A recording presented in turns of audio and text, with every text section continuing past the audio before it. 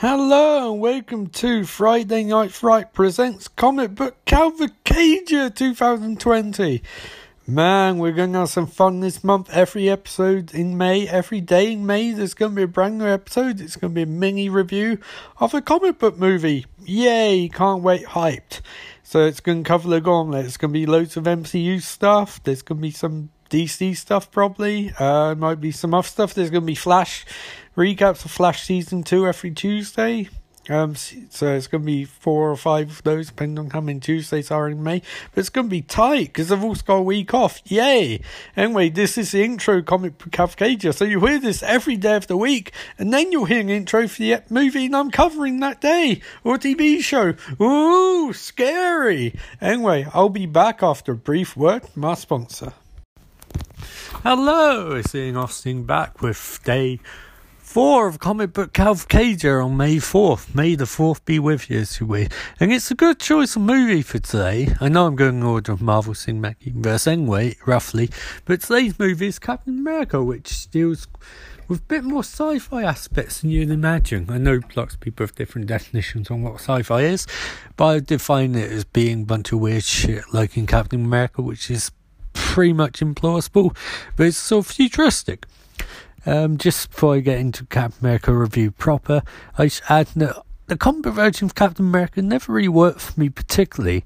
Seeing movies was an instant experiment, because this, while I'd say 4 was a make or break movie for Marvel Cinematic Universe being able to do weird shit, this was a make or break movie because if they could pull Captain America off, the sky's the limit.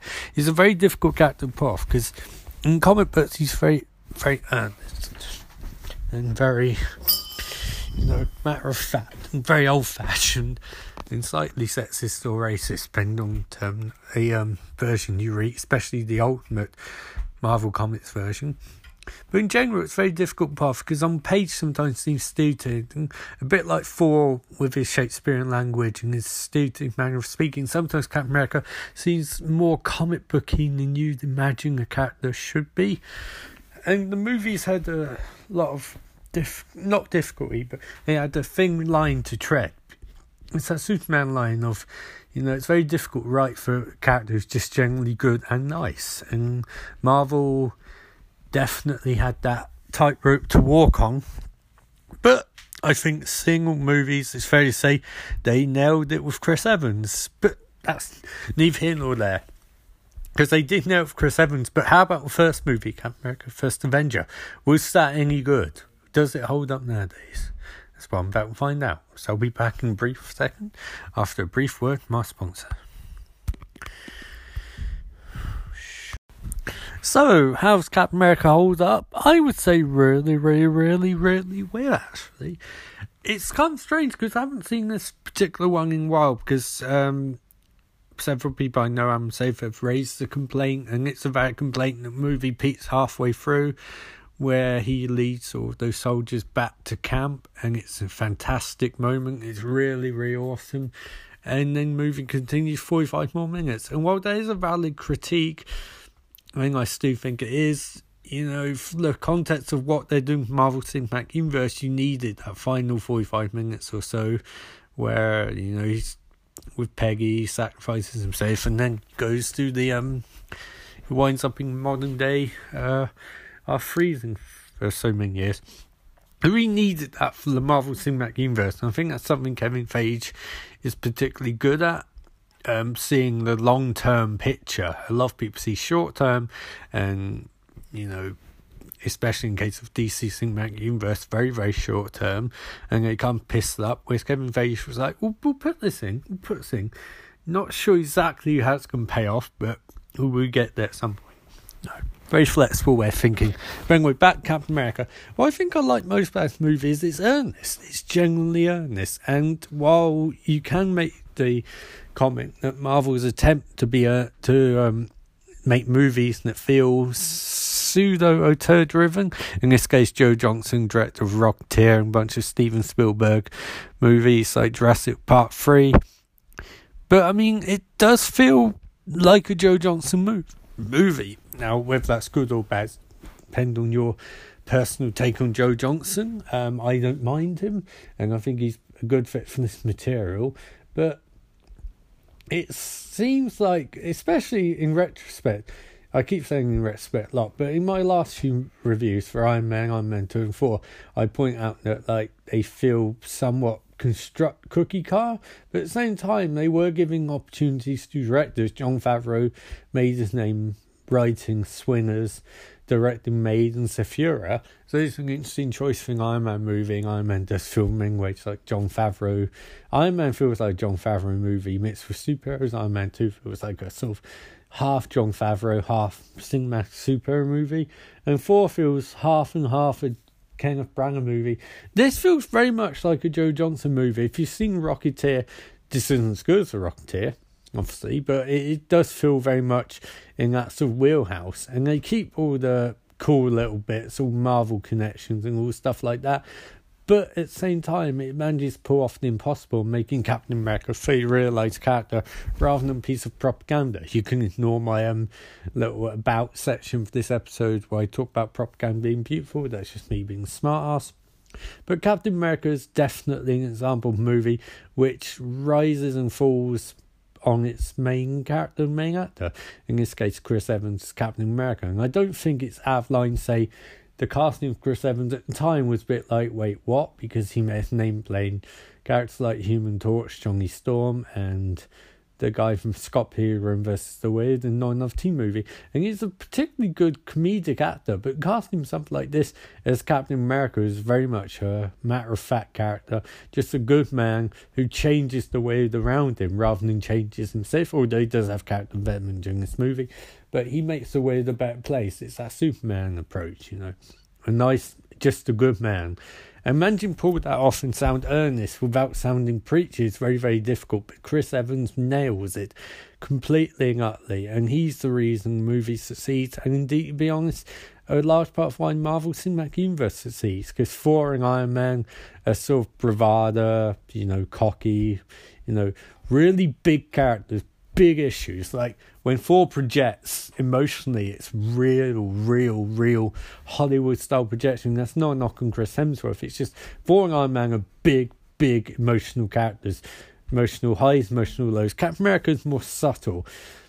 He's someone who doesn't really let his emotions show too much. They are there, but it's very much a degree of, you know, Captain America's having a breakdown. It's got to be portrayed in a really subtle way, and that's something brings to the table. It's that style of acting which contrasts the Rob Downey Jr. 4 style of acting and creates a balance of it. And I think Chris Evans is wonderful in this movie. I genuinely think he's not given enough credit as an actor as he should be, but he's aptly supporting this movie by actors like Stanley Tucci as a professor at skiing, Hayley Atwell as Peggy Carter. I mean, Stan Tucci's particularly brilliant. Tom Lee Jones is General something, I can't remember. General Phillips or whatever. Dominic Cooper as Howard Stark, which is also very good. And Sebastian Stan's Buck Barnes. I mean, you've also got... oh, shit, what's his name? I can't remember his name. The dude from Toby Young as Zola. And Hugo Weaving's Red Skull. So it's a really good cast in this movie. Even though some of them don't get that much to do. But it's probably the first time Marvel movie. I mean, Thor had some of it, but this is like, if you got a movie of Stanley Tucci, frigging Tom Lee Jones in it, that'd be a pretty big mid-road movie, you know. You'd be like, wow, that sounds interesting, seeing those two characters play off each other. Again, for Marvel movie is a particularly good thing. And then you've got Hugo Weaving too. I know he's layered under prosthetics and apparently never wants to come back to the role. I think that's more him realising Red Skull is a one and done character for an actor, because there's not much there in the surface. You can't redeem him because he's a scumbag of highest order. So yeah, and the action's good. I like the action. It's very watchable, and some of the quips are good, and just the fact that they managed to layer a sense of fun into it. Obviously, the Second World War wasn't all laughs and games, but they remembered that this is meant to be a movie for mainstream audiences, so you got to have a few jokes in there, like a kid who's taken hostage and thrown in the water, assures Captain America he can swim. Some of the songs are good. I love the way they incorporate Captain America's like backstory in there in terms of the history of character. You got the allusions to the rubbish serials, of which I own one, and say rubbish in an endearing way, serials. You got the famous comic book cover of him punching Hitler, they managed to allude to. Without him actually punching Hitler, that'd be silly, although I still would have laughed. You got the ways they incorporate costume. And generally, you get a sense there's a lot of love for the character here.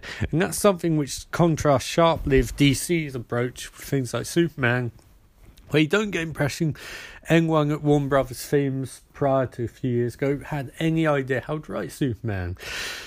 And they're shown up by Marvel with Captain America. And it's not like Captain America and Superman are the same character. There are vast differences between them.